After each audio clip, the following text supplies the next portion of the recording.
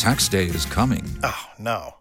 But if you sign up for Robinhood Gold's IRA with a 3% match, you can get up to $195 for the 2023 tax year. Oh, yeah.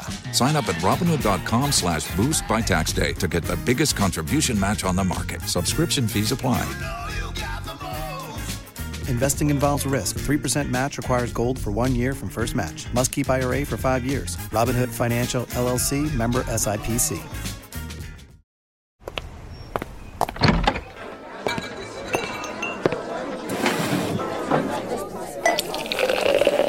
Hey, pull up a chair. It's Hacks on Tap with David Axelrod, Robert Gibbs, and Mike Murphy.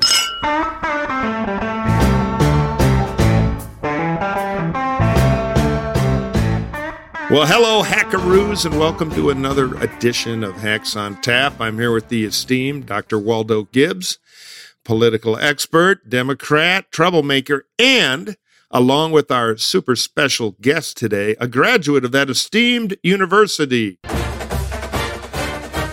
Well, it's Auburn Day on Hacks on Tap. Boy, they're not the Philharmonic, are they? Auburn, a great university down in Alabama, because our guest today is pollster Dr. David B. Hill, veteran of many of the Republican polling wars and a proud graduate of Auburn University. I believe you still live there, Dr. Hill, down in Auburn. Welcome to the show. Glad to be here. I'll give a little bio on you because you're one of these secret consultants that doesn't hog the spotlight like Gibbs. So you've had a fascinating career because you've crossed this spotlight between academia and political polling on the Republican side. You taught at Texas A&M, used to run the highly respected Texas poll, taught at University of Florida, Kansas State, you're fellow at University of Southern California, longtime consultant. You're really kind of an expert on the Midwest and the Rocky Mountain states, but also Florida.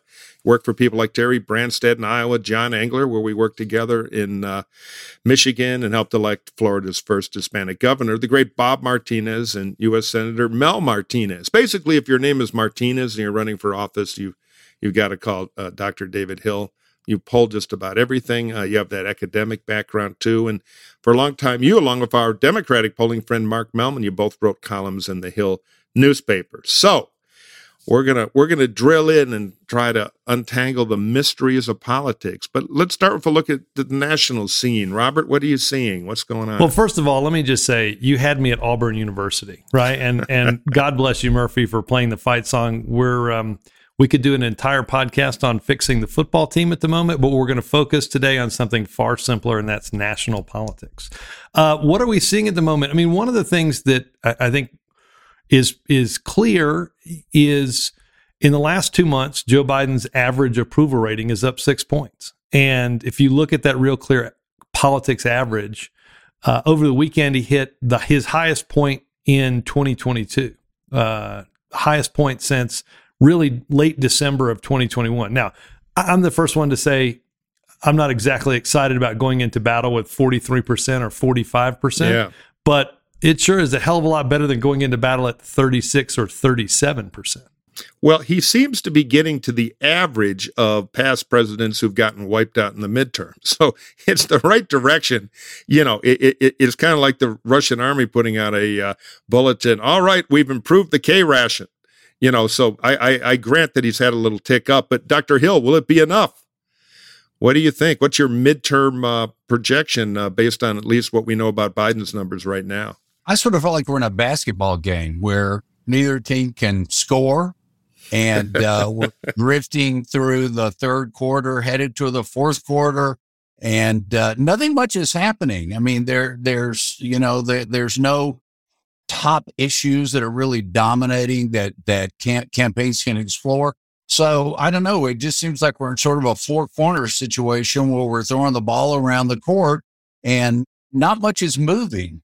And the fact that you might be, in a case where it's a very close race, we may just muddle through right to the end like this, depending on some sort of a last minute, whatever we call the October surprise or November surprise.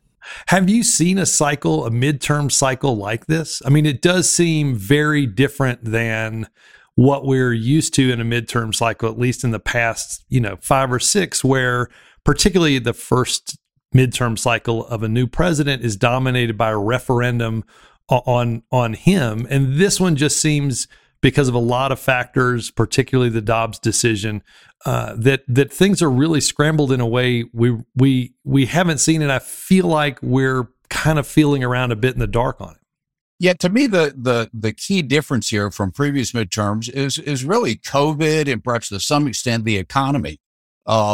People just had lots on their plate, lots to think about, and politics is always, particularly midterm politics, is always kind of a bit down the agenda. But I think it's being forced farther down the agenda than usual this time, just because of the economy and COVID and the back to work, not back to work, all those kinds of real life situations that people are focused on that don't have anything to do with a House race or a Senate race. It's funny. I get asked a lot by kind of civilians, well, what do you think is going to happen in the midterms? And I always give the same answer, which is call the Harry Walker Bureau in New York and hire me and rent a hall, and I'll come tell you, I got to earn here. But this gas I'm pumping with you, pal, isn't cheap. But the answer I tend to give, and I'm going to see what both of you think, and David, you can look at kind of the historical trends. On one hand, there's the historical trend, which is presidents midterm since World War II. They've lost an average of 26 seats, and the last 3 or 4 elections have been even worse. When you have a fairly weak presidential approval number, which is true with Biden, he's now improved from disastrous to weak. You lose seats. When inflation is high, and it's for the last, 30, 40 years, record high, you lose seats. And when people are in the wrong track mood, you lose seats generically. In most elections, it's up in the low to mid 60s right now. So all the historical arguments are not good. Then you've got is this time different? And that's always a very seductive argument because half the country is hoping it is. And the different argument would be, well, you got young voters who don't, as you indicated, kind of don't turn out in the midterms. Who cares? They're presidential year voters. Well, maybe they'll show up because they tend to be extremely pro-choice. And we've seen a lot of energy in the special election up in New York and in that Kansas primary where there was a surge in Democratic turnout. So will the Roe stuff motivate new voters and tilt the scale? That's one question. Will the fact that the Republicans have candidates who need drool cups in a couple of Senate races, could they be so bad that they get in the way of the wave?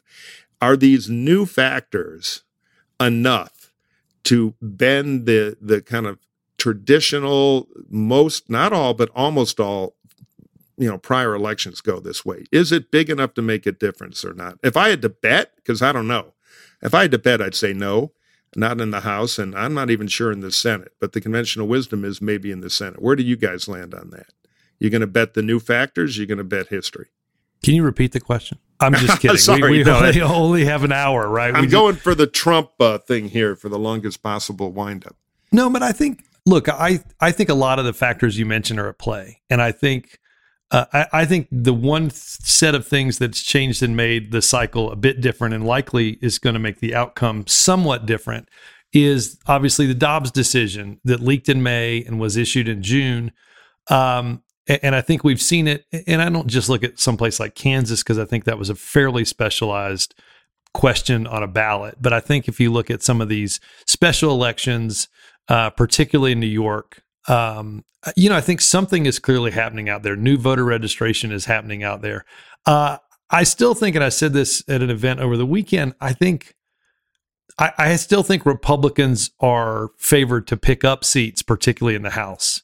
And we've covered that, Murphy, in our newsletter. I just don't think that the traditional watermark that we've seen is likely to be achieved.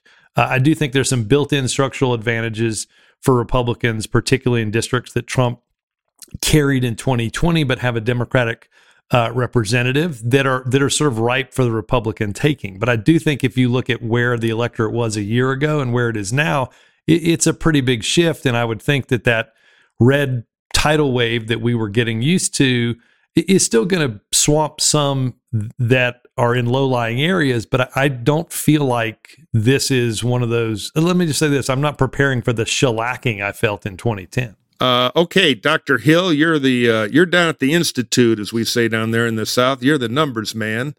How do you call it? History or different? Let me give you one difference from other midterms. And first of all, let's go back to why is it that the president's party typically loses at the midterm election?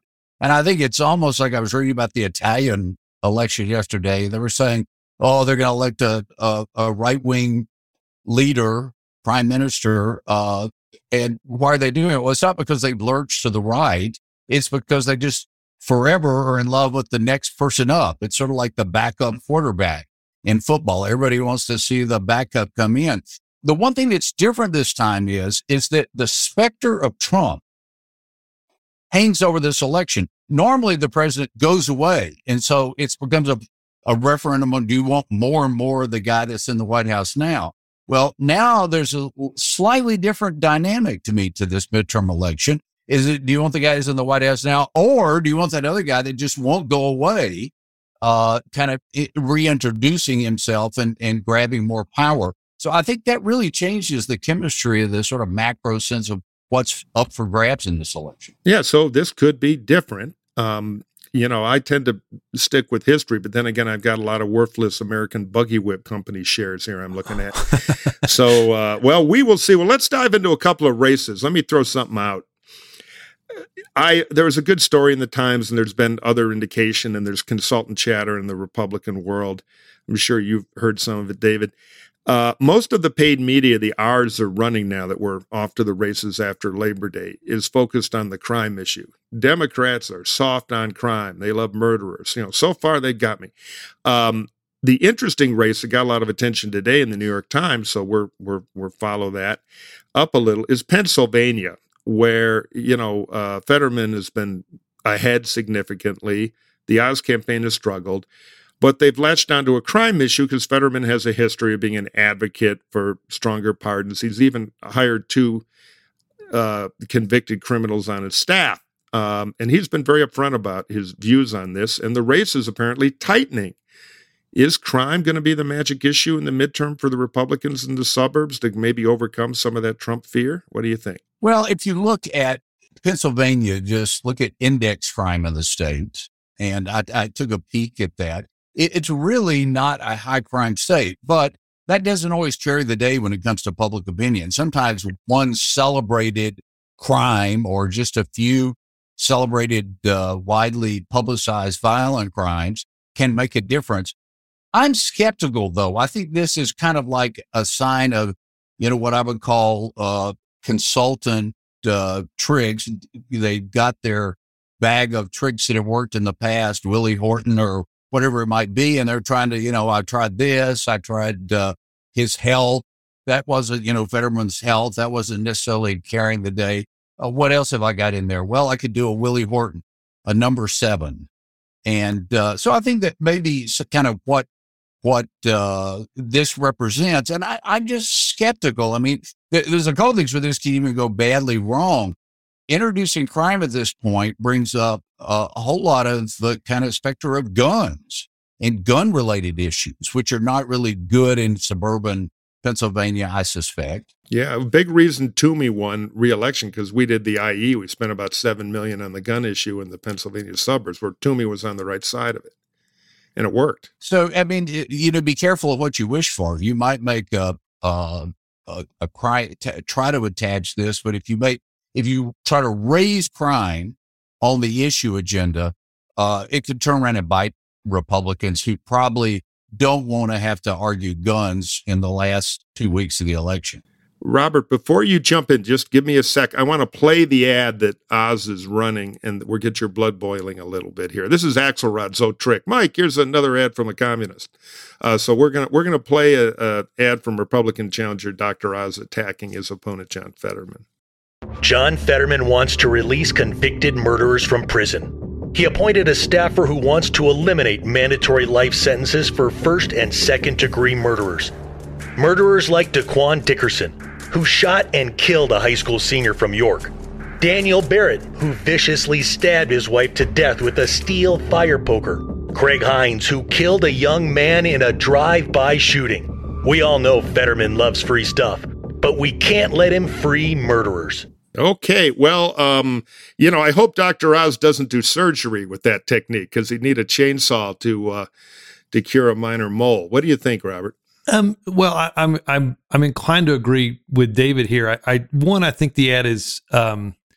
I think there's two things that the ad calls into question. One is it's a bit clunky, and I think it might be over the top. And I think that tagline, we know Fetterman loves free stuff, but we can't let him free criminals, to me, I think takes away a little bit of the seriousness of the ad.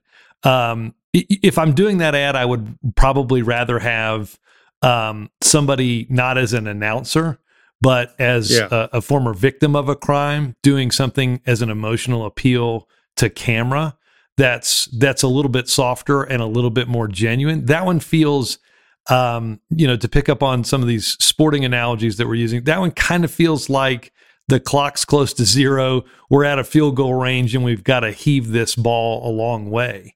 So I think a little clunky. Again, I think it's an issue that we know, and I'm sure Fetterman knew was coming. So I presume they've got some good retorts on this, but that one just feels a little desperate, or a lot desperate. My question for both of you is, we've seen this for a couple of weeks now. The inflation ads have subsided a bit. And to your point, Murphy, when you sent this around for us to think through showing or listening to on the show today, you'd mentioned that, crime was now the ad issue that was dominating Republican spending. What does that say about inflation as the dominant issue that we've heard about so often? And does that mean inflation has slipped some? Do you think that Republicans feel like the issue of inflation is banked and they want to go to something else to motivate their base? Well, David, you want to start, and then I'll weigh in on that. But I think you're onto something with the pick one from the menu, number 7, free egg roll, because it feels that way to me. The R's ran a lot of this stuff in 2020 in House races. And while you can argue that they did better than expected, they were running in many cases against progressives in the middle of the defund the police movement. So it had a little more kerosene out there, and it might be just Back to the Future. But what do you think? Well, when I see these ads, and I've seen some ads in Georgia that have a sort of a similar kind of a feel. I don't know if they're from the same production house, but I see the fingerprints of pollsters on this. You test a bunch of issues, like they found some of Fetterman's greatest hits. And so they tested, would you be more or less likely to vote for a candidate who released a stabbing murderer? Would you be more or less likely to vote for a mother raper? And so people go and say, I'd be less likely to vote for that person. But at the end of the day, probably the question they didn't ask was, do you really in your heart of hearts believe that Fetterman approves of stabbing and mother raping and whatever? Do you really believe that? Do you really believe that Joe Biden wants inflation, that he doesn't care about inflation as much as you? So the credibility sometimes of these ads is not really tested. It's just testing kind of the shock factor, the movement factor. And so I think that's the missing piece here is it credible to argue that Fetterman really doesn't care about these kinds of things, that he's all, open the prison doors, let them all out. Yeah, actually, he looks like he could be in a prison. He's got that big, scary blue-collar kind of visual vibe, which I think is helping him. He's taking crime down from the inside. To your question, Robert, I don't quite get it because I think inflation and kitchen table economics will be the pivot of this election. So I'm not sure I'd take the gas off. If it was a race in an open seat or a challenger against a Dem who's got a lot of defund the police baggage, then there is a play as part of your campaign. And the thing you said that I fear, well, I don't know if because I'm not quite sure who I'm really rooting for anymore, but I fear is, hey, we banked the inflation issue. We can go on to scary murderer tales, and no issue is ever banked. If it's a good issue, you step and stand on it till the end. I like to run ads 2 days after the election about the issue that won, just to make sure it got through. Yeah. So that worries me, and it could be the problem with the Republican Party and increasingly the Democratic Party, and I think, David, you'd agree, is they treat every election like a primary, even in a general election. So the votes you already have love that stuff.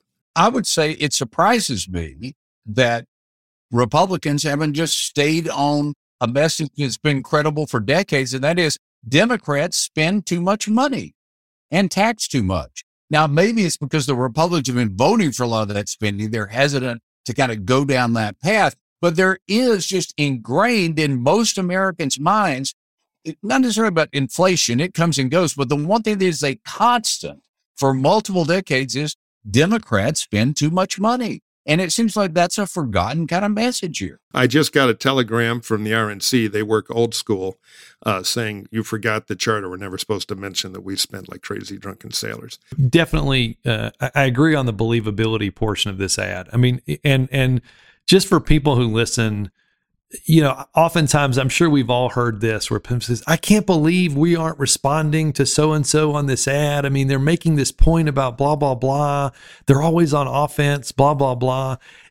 Look, I read the newspaper every day. I actually read it on the internet and the actual paper.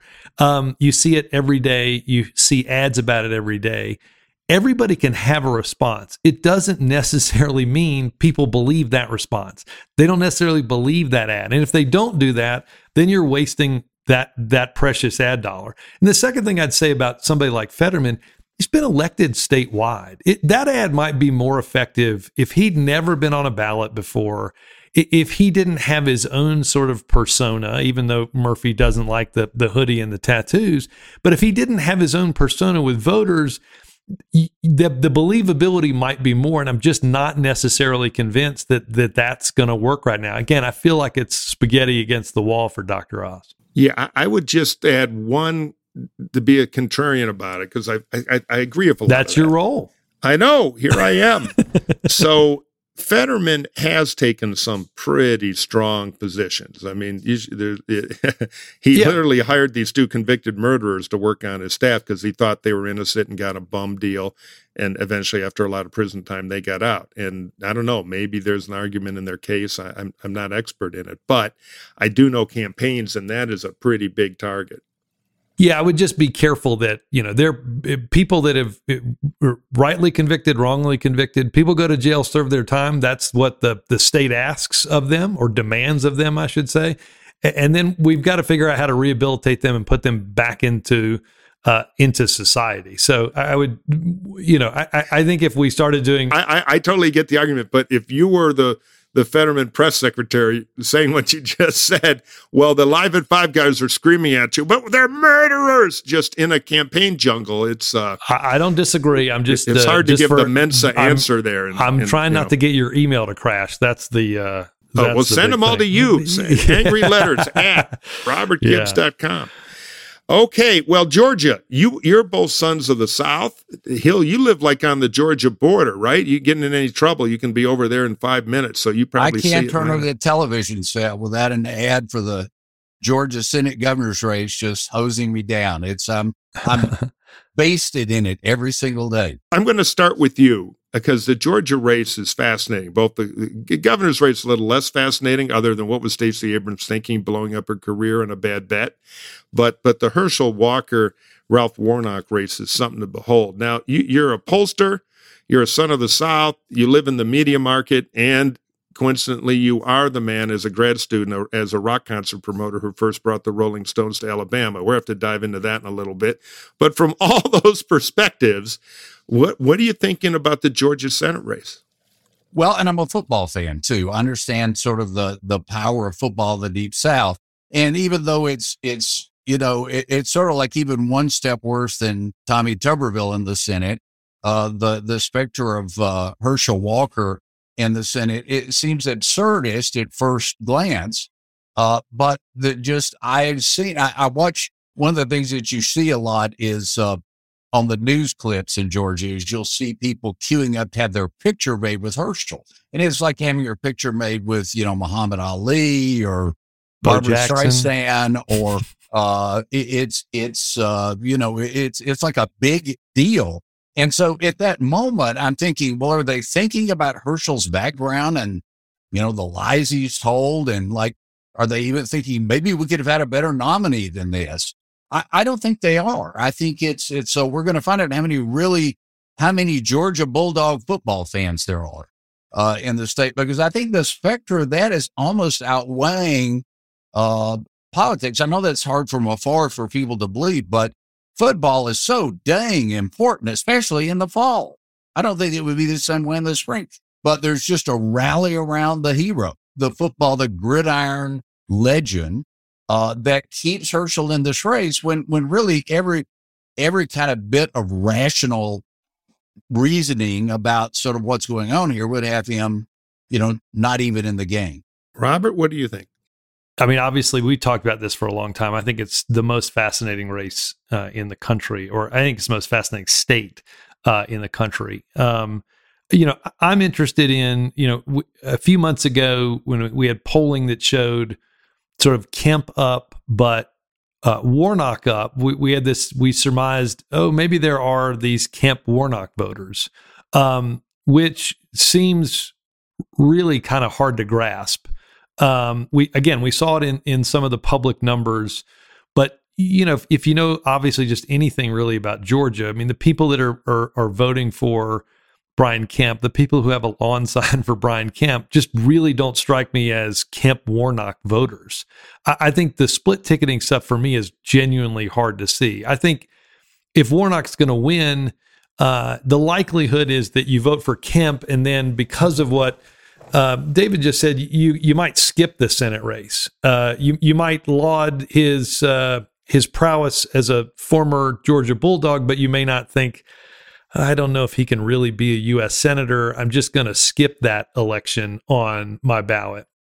So I think this thing's going to be, pretty close. I'd love what you guys think about just the idea of split tickets. The one thing I'd also say before I get that answer is, I think two things are going to be important here. We've got an interesting and mixed track record around the famous running for something like for office, right? David mentioned Tommy Tuberville in Alabama, which is, it is still surprising since he used to kick Alabama's ass, and yet a lot of those Roll Tide fans voted for him to be a U.S. Senator. But I'm also reminded of people like Richard Petty in North Carolina who ran for Secretary of State. And I know that wasn't an easy race for him, and he got into a car accident, and it was some aggressive driving. But, the king of NASCAR didn't win that race in North Carolina. And I think the last question, too, is will debates matter? Do debates matter anymore at all? Will enough people see it? I think the split ticketing and the debates, to me, are the most fascinating thing in the last 6 weeks in this race. Let me make a quick point about Herschel, and then David, we'll talk ticket splitters with you. One thing I'm seeing in the Georgia race, beyond the wave will help him. If he's down a point on the polls and all the liberals are relaxing, cut to he'll win. And also cut to Trump immediately talking about him as his favorite vice presidential candidate. So there will be long lines in front of every shrink's office in New York and LA and San Francisco, because it'll be the double boogeyman from hell theory. But I did the Schwarzenegger race in California, and in times of high wrong track, when people think the system's wrong, politics is broken, and they're unhappy, people who are credentialed outside of politics as successful get an extra suit of armor, because there was a lot of attacks on Schwarzenegger. Oh, come on, he doesn't even know where Sacramento is. What does he know about the budget? And people were like, yeah, but he's the biggest box office draw in the world. He was a businessman, and when his driver finds Sacramento for him, he'll blow it up, and that's fine with me.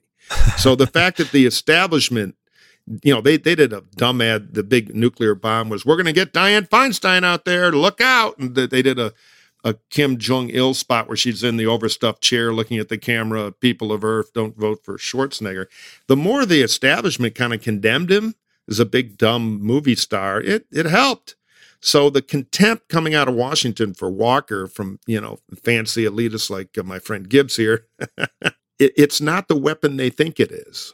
I'm going to weigh on the ticket splitter question. Back in the 80s, when we were going through the massive Sun Belt realignment, that is from Arizona all the way over to Florida and the Southeast, we were in a transition from Democratic majorities to Republican majorities.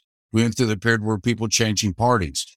And during that time, there was a big debate about it. There was a famous book came out called The Ticket Splitter. that was sort of saying this was the key force in American politics. And there was a lot of skepticism in some minds about this. They really didn't believe that voters consciously sought to split their ticket. That is, they thought about a calculation there, that I'm going to elect one Republican, one Democrat as my own means of checks and balances. They just thought that, split ticket voting is occurring simply because they choose a personality from one party and another personality from another party. But I came to believe that voters were making a choice to split control. I can't guarantee checks and balances. I can just do and I think what's going to happen in Georgia, a little bit from Gibbs here, I'm going to differ a little, is that I really think there are a lot of people that vote for Brian Kemp and then turn around and vote for Warnock.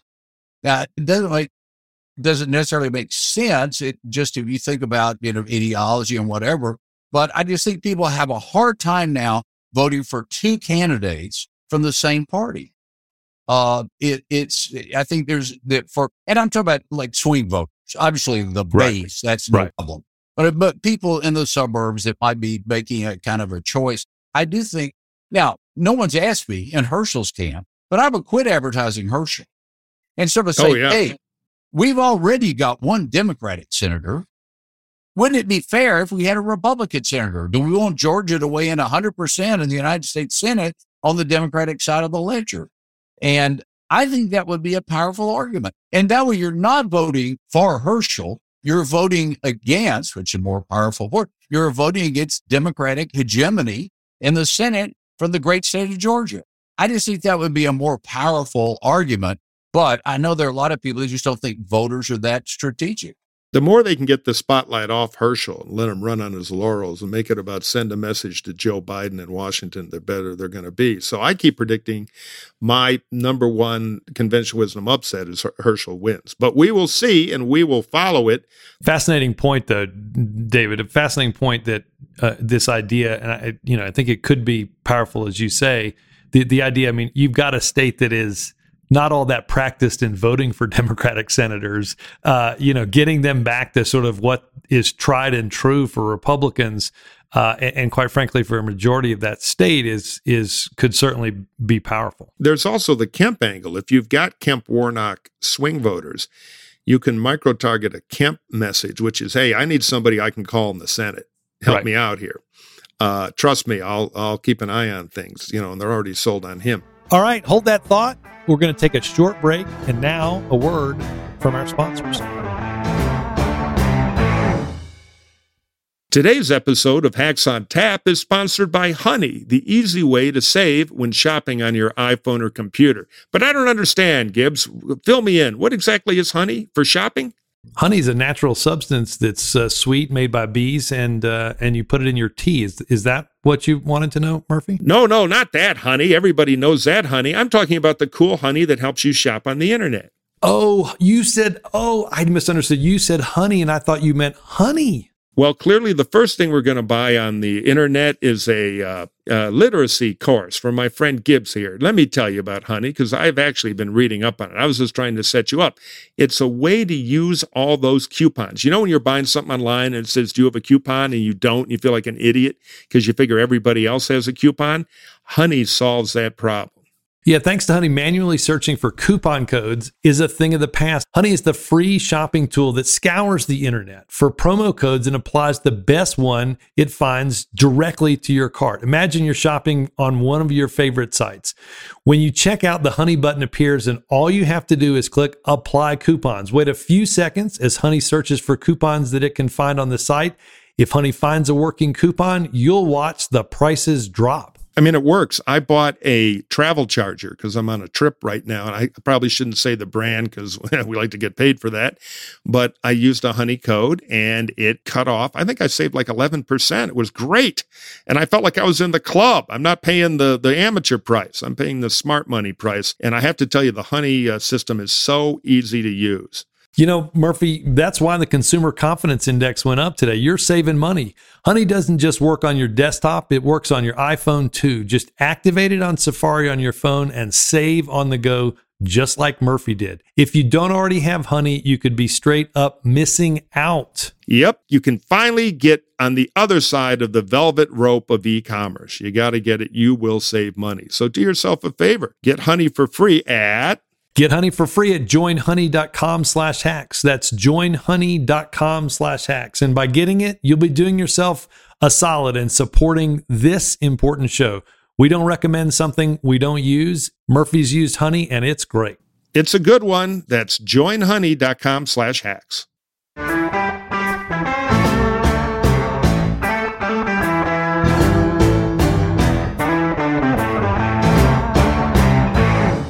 Let's head south quickly, and then we'll talk polling a bit, to Florida, an old stomping ground of both David's and mine.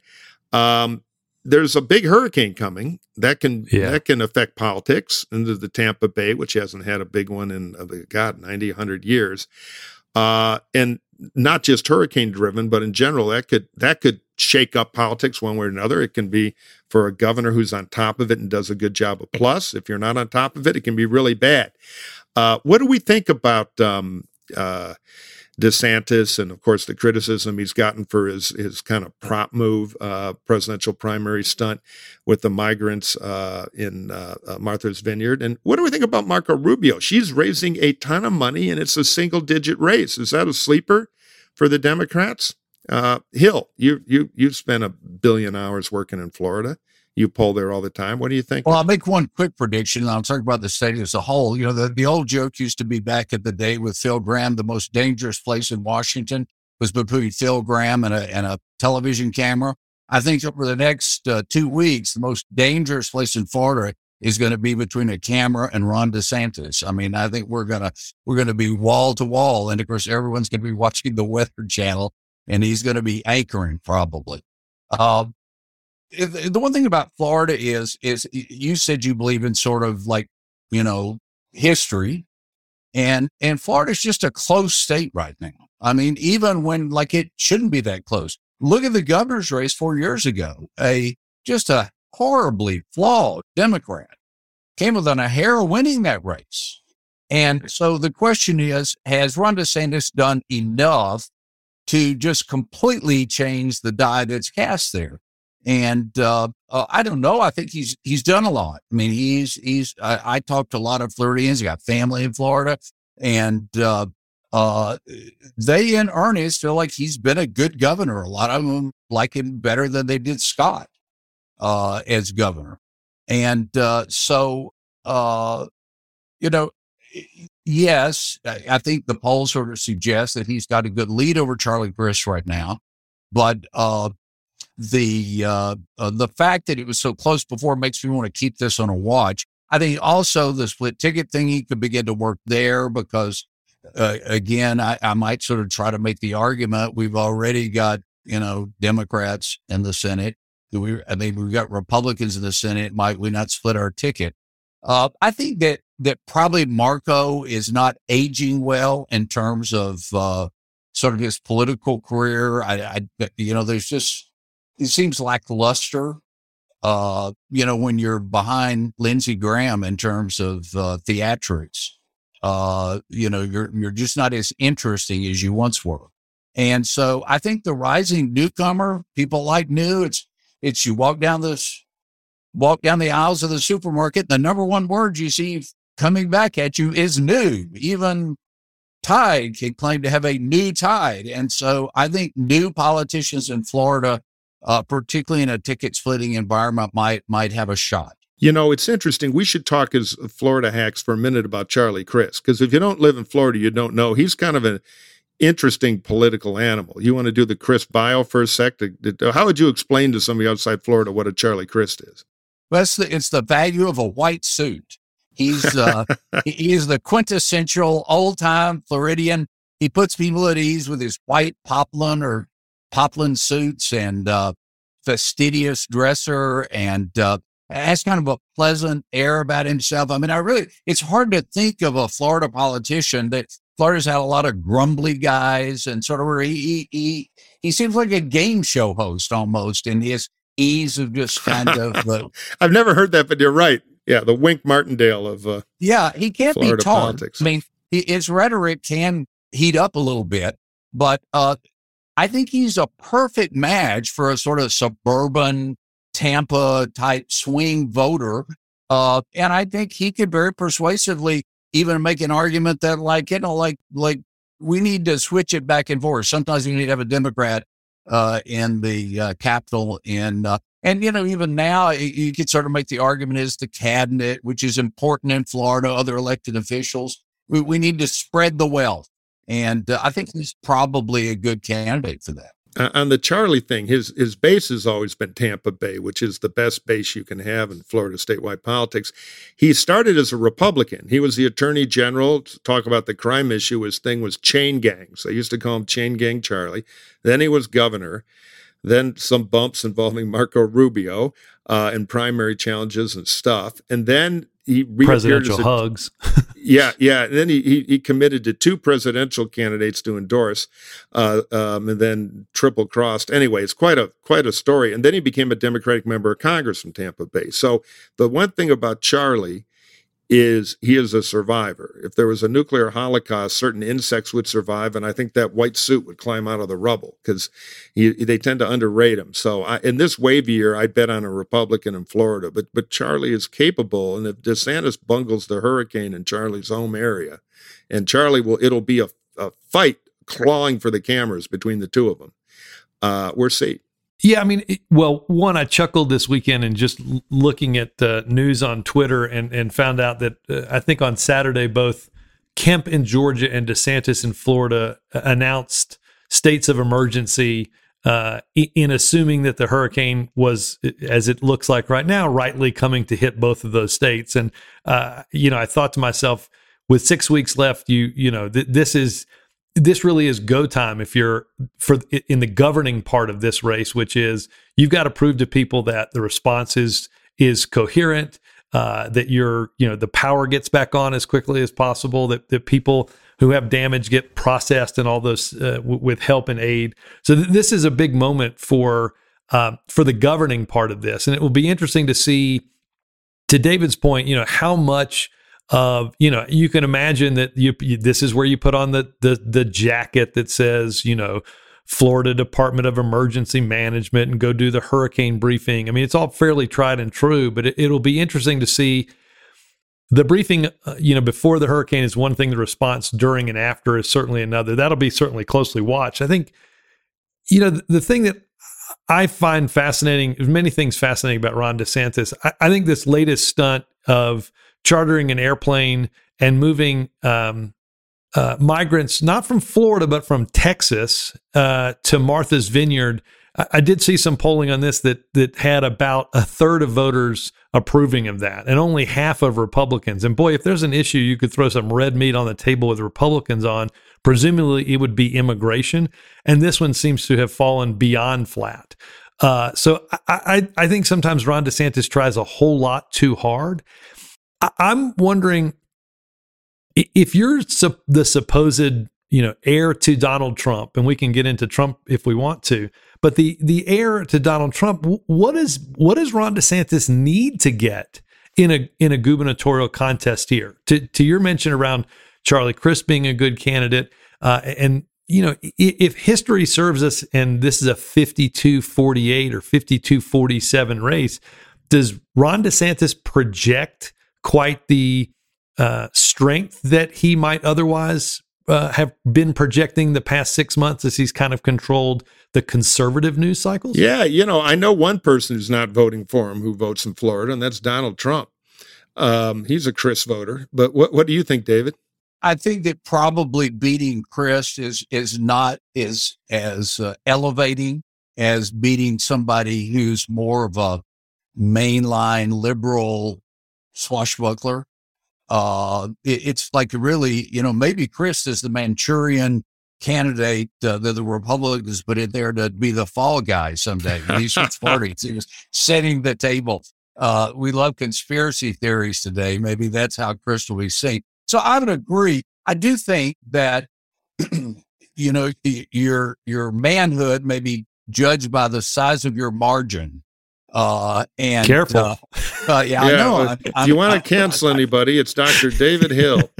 So I'm thinking that the bar is set here for a big, he needs to have a big margin. He needs to have a bigger margin than Greg Abbott, for example. It's clear to me that they're sort of interesting sibling rivalry kind of going on. I've heard that Abbott's a little miffed at DeSantis coming over and stealing some of his Hispanic aliens to because Abbott was busing them to places like Chicago and LA and Washington, had bused several thousand and gotten very little notice for it. I mean, obviously it got some local press in some of the regions where migrants showed up or landed, but Ron DeSantis comes in, rents a jet, drops him in Martha's Vineyard, calls the press, and kaboom, the whole issue starts. Yeah, no, definite jealousy. And this goes to one thing that DeSantis could screw up, because the crew around him in the governor's office, the geniuses who said, hey, let's give out some free Subway sandwiches, lower a bunch of people onto a van, and then go drop them in Martha's Vineyard and cackle about it on Fox. That same kind of college Republican level thinking is going to surround him during the hurricane. So wait a minute, you just don't put on the jacket. You're going to fly a helicopter into the storm.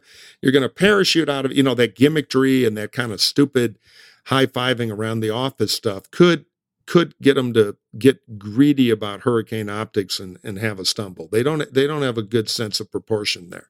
David, two questions to sort of segue here. One, any race that you see on the radar that may not be getting the kind of notoriety or distinction that you think, but could be a surprise on election night? And then I want to segue into what I know many of our listeners are fascinated about, which is just the science of how we do this polling and how hard it is these days. Well, one that I would point out is in Utah, Mike Lee's race. And why that's an interesting one is that it tests the theory that Americans are really fed up with both parties. And we had this very unusual situation there where the Democrats punted and are allowing an independent candidate, Mike Lee, to run. So we're getting a clean up, a partisan versus a nonpartisan. Now that's kind of how I suppose the McMullen people would like to sort of set it up. And I think that there is, I see little signs of this at the even sort of local level. A lot of people are kind of trying to run away from party. They realize that Americans are fed up with the two major parties and are looking for a change. This is going to give us a bit of a test. Now, it's an odd milieu. Utah is a different kind of a state. I don't know that we can project from Utah reaction to an independent candidacy, straight up independent choice.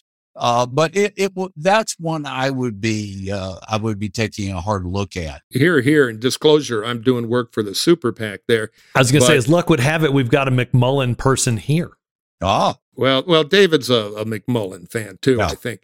But the ad we ran that closed the race, and it's now tied in a Enzalone poll, and there's some public polls all within like margin stuff.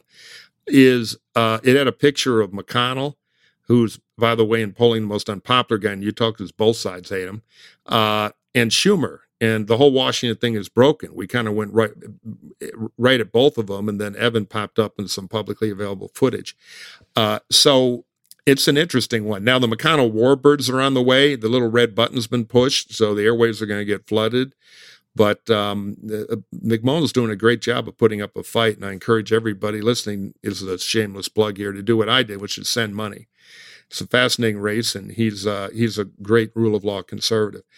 Let's talk polling. Yeah, we don't have much time left. The mailbag is itching to get out, but David, is polling harder now, easier? What should people know about it? George Gallup wrote a fascinating book many, many years ago called The Sophisticated Poll Watcher's Guide. I keep a desk.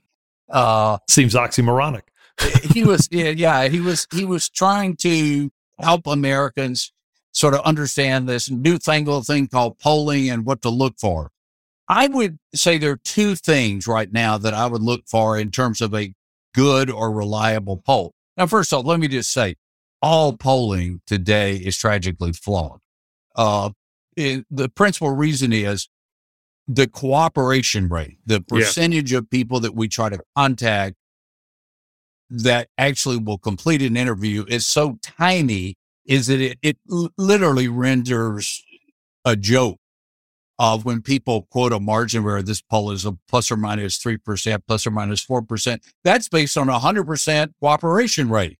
Those statistics are. That's never advertised. It's not even in the fine print anymore. So the plus or minus 3%, 4%, whatever, maybe in terms of some comparative point of view, maybe a lower is better than a bigger, but that's not your guarantee. If I were trying to be a sophisticated poll watcher, I would look at two things. One, how was the interviewing done? And the one thing we've discovered in our firm, and I think others have discovered, is that a poll that is not at least a multi-mode poll, that is where you do online as well as telephone interviews, is useless. What we see is that certain kinds of voters are willing to do an online poll that would never pick up their phone. For example, persons of higher education and higher income will do an online poll, but with a gun to their head, wouldn't pick up the phone and talk to a pollster. If I don't call landline phones, I miss a lot of less educated Republican and conservative voters who are still using their landlines. And so to have a broadly representative poll, which is probably the best we can hope for anymore, not really a truly random sample, but a broadly representative poll, I would be looking for one that's multi-mode, that uses both. Just a quick question. How many voters do you have to call to get a completed phone interview these days? It's embarrassing to say, depending on the state. For example, I'm polling in Florida, in South Florida and Broward County. I've got to call 10,000 probably to get one person to pick up the phone. I mean, it's just horrible. In Iowa, I might call 150 people and I would get one person to cooperate. So it's hard to give a one-size-fits-all answer to that. But yeah, it's ridiculous. When I started in this business, I always tell the story. I could start with 5 numbers, telephone numbers, and I could call those 5, and I would be guaranteed 99% of the time to get at least one interview out of those 5 numbers. Those days are long, long gone. Yeah, and if you're listening, and you think about that poll that you just saw on your cable TV, your local cable TV station, what Dr. Hill is saying is it's a lot more expensive to get that sample, right? And if you're that local cable TV station and you've got $5,000 for your local university to do a poll, that $5,000 doesn't go nearly as far. That sample's not as good.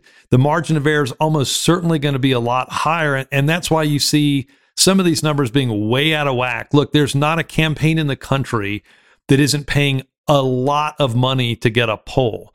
They're not doing a lot of horse race polling, but if they were doing a tracking or horse race poll, they're pretty expensive these days. That's why campaigns don't tend to do a lot of them, mostly because it doesn't tell you anything other than what's already happened. So if you're looking at a lot of these, it's why the polls that we tend to talk about on this show or in our newsletter, tend to be polls that are done by people like Tony Fabrizio or John Anzalone. They're doing polls for AARP because we have a better trust in kind of the way they're doing it than we might otherwise. I would say the other sophisticated poll watcher's tip would be look at field time.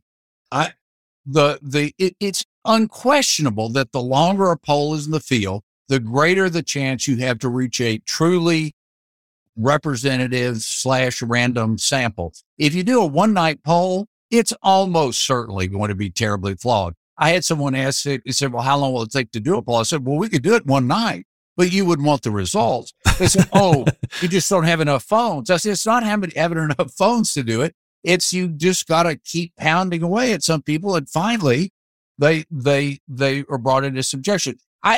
In the end of going back to what you should look for, name brand matters, but I would always look at methodology, try to see what the methodology is. The third point, if I had to find it, I would say weighting. Some people used to say, oh, weighting, that's the excuse of the scammer. The only way we can make a poll make sense today is with weighting, because there are certain people that are not cooperating, and we have to kind of make sure you make their voices louder because you don't get as many in that hard to do phone calling and multimodal. I mean, what people need to know is people always tell me, well, you talk to 800 people out of 10 million. There's no way. No. The polling science, the statistical science is rock solid. The problem is getting a random sample in a world where people won't pick up the phone or won't complete the internet survey. So instead you get a survey of people who like to talk, like to answer the phone, and like to play on the internet. And that is not the same as a random sample of all voters. David, obviously one of the things that we've seen in 2016, 2020 was missing Trump voters, hardcore Trump voters. With all the new registrants that we seem to be seeing post-Dobbs in a lot of these states, as a pollster, do you worry more about missing those hardcore Trump voters that are going to come out religiously, or do you worry a bit about these new registrants that maybe haven't been part of past elections that may change the percentage of what a sample or a voting universe looks like, or both? The concern with a lot of new voters, like I said, like Florida is perpetually in this, and Texas is getting this way, is that, typically, if I'm thinking about likely voters, I'm going to want to poll people who voted in the last election of the same genre, so who voted in the last midterm election.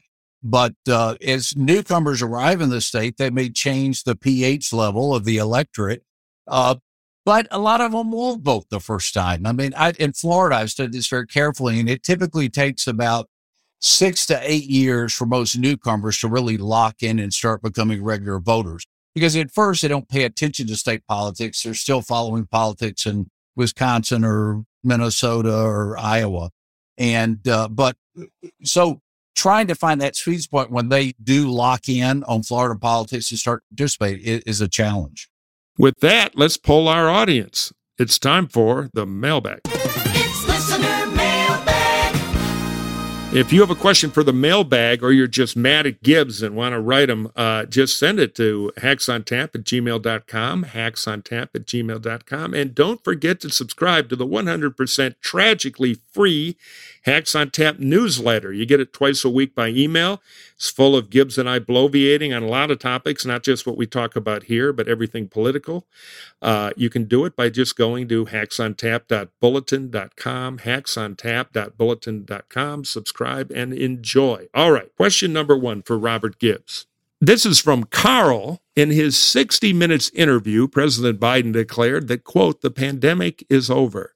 I wonder if this is a wise thing to proclaim when those who catch even a mild case can develop, quote, long COVID, and his own administration is expecting thousands more infections this fall. At what point can a victory over the pandemic be claimed without the president having a, quote, mission accomplished moment? That being a callback to President Bush on the carrier after the war. What do you say, Robert? Yeah, it's a good question. And I know, by all accounts in reading the after action report to the 60-minute interview, many, including the COVID team, were surprised by the president's declaration on this. I do think there is some danger in it. And I think the administration was smart to kind of quickly get out there and say the pandemic as we know it and some of the activities that we aren't allowed to do, school closings and whatnot. I think that is good to highlight and smart to highlight that those days are indeed behind us, even as we are going to almost certainly deal with this, year over year. It is complicating because the administration is involved in a push to get the new vaccine into people. It's involved in getting Congress to fund paying for that new vaccine and testing. And so I do think there's some danger in it. I think, look, this bit President Biden in July of 2021, having the event at the White House and essentially saying we're past the pandemic because we have vaccines, only to see it really hit hard. And I think that was a big challenge. I think the administration and the doctors were smart to get out there quickly and kind of give some nuance to. It's not that COVID was over and was disappearing, but that the actions of how we governed in the pandemic, closing schools and restaurants and whatnot, was largely gone. Yeah, all I know is President Biden was upset with the interview and told his staffers in no uncertain terms, next time Sullivan. Get it? He's old. He's old. It may have been his sister soldier moment, though, where he kind of told Republicans, I'm not an uptight Democrat. Yeah, no doubt. Like the masks and all that kind of stuff are gone. That's sort of, that might have been, and the schools are open. That's not a bad message to hear in the suburbs. Murphy, I've got one for you, and man, I'm really interested in this one. I'm rarely do I ask one that I'm actually interested in hearing you bloviate on, but this is one because Matt asked, does it ever come up in political campaign strategy sessions that inundating voters who just want to get through an episode of their favorite show with the same political ads over and over and over again could backfire. Well, there's a concept called the Standard Commission on Broadcast Time, which some consultants are extremely interested in. But no, there is some talk of it. I mean, the problem with fatigue is, one, campaign managers don't get fired for firing too many bullets in a close race. So if the other guy's going to drop a piano on your head, they say, well, we'll win by dropping 2 pianos on your head. The problem is it doesn't really make a material difference. The key to that is try to put a little creative effort into the ads so they're not all the same. So your ads stand up and even in the right situation can entertain a little bit. That would be one. 2, there's kind of a dictum in campaigns that until people are screaming they've heard it enough, then you're halfway there because you've got to penetrate an electorate that doesn't always pay attention. It's kind of like you ever give money to a candidate, you're going to get 10 million emails asking for more money. And people get very irritated. The problem is 5% of the people or whatever the response rate is send money every time. So the more times they do it, the more money that comes in, and they're in a war and we're apologize later. So there's no incentive to run less ads, even when running less ads might be more effective. I know a candidate now got a lot of criticism in the primary for a big spend and has wisely switched to a lot of 60-second ads, which people see less but have a more powerful viewing experience with because it's longer and can be better storytelling. I've always in my campaign been a fan of 60s, and I think you might see a little of that coming back. But there are very few incentives to run less. Yeah, Murphy, I remember distinctly in the 2012, in the president's reelection campaign, sitting in Virginia and just between timeouts in a football game, just being inundated with ads, and 10 days out, picking up the phone and calling Axe and saying, I really think we should film Obama to camera saying, I'm going to use the next 15 seconds to tell you I'm not running any more ads in Virginia for this race, because it just seemed to me like to your point, particularly if you make it sound like every other ad, people just tune out. It becomes the teacher from Charlie Brown. Oh, and look like every other ad. Right, they become a cliche. We did a fun thing with Lamar Alexander. I think it was in 96 where we had an ad when all the things were all over MUR and the New Hampshire station, which is now an ad from Lamar Alexander, and it came on Merry Christmas and then nothing else. Pleasant music. It's kind of a way to stand out. All right, Dr. David Hill, Dr. Doom, the rock and roll political pollster. Here's the final question for you from Paul. If Trump is the candidate in 2024, can he replicate his voter turnout from 2020, or might enough R's have had enough of his antics and stay home, which would allow a moderate Dem, maybe not Biden, to win? Got a lot of moving parts to that question. It didn't work in alien invasion, but what do you think? Big hypotheticals there. Well, he's going to have to do better than replicate his vote because he lost. Good point. Good point. See, you are a rocket scientist. You need a PhD to figure that out. So he's going to have to get some new voters, and that's the part that's a little bit iffy, dicey. Now, it comes down to individual states and the Electoral College, and there may be some, like Florida and Texas are 2 states that have a lot of new voters moving in. It might change the results. Of course, this is the thing that drives pollsters crazy. We know that about 80% of the voters vote every time they open the polls. But there's this other group of voters that are sometimes in and sometimes not in. And sometimes the reason they're not in is like, there's a sudden family medical emergency. It's not like they made some grandiose decision not to vote that day. And so when you're basing your campaign on a very tight turnout scenario, it seems to be you're building on a foundation of sand. It's just really tough to say we're going to win by making people vote that usually don't vote. Right. Very hard to do. The Democrats try that with off-year voters, and part of the question this year is, will Roe do that to finally turn out some young voters? Well, I want to thank you, David Hill of Hill Research Consultants, for joining us today. Robert, great to speak with you as always. We got a newsletter to get out, so I got to get back to work. Yeah, and War Eagle, Dr. Hill, thank you for spending some time with us. War Eagle anyway, despite the football team. Fox, let's play the music to come out here. Next time, Wolverines. See you guys.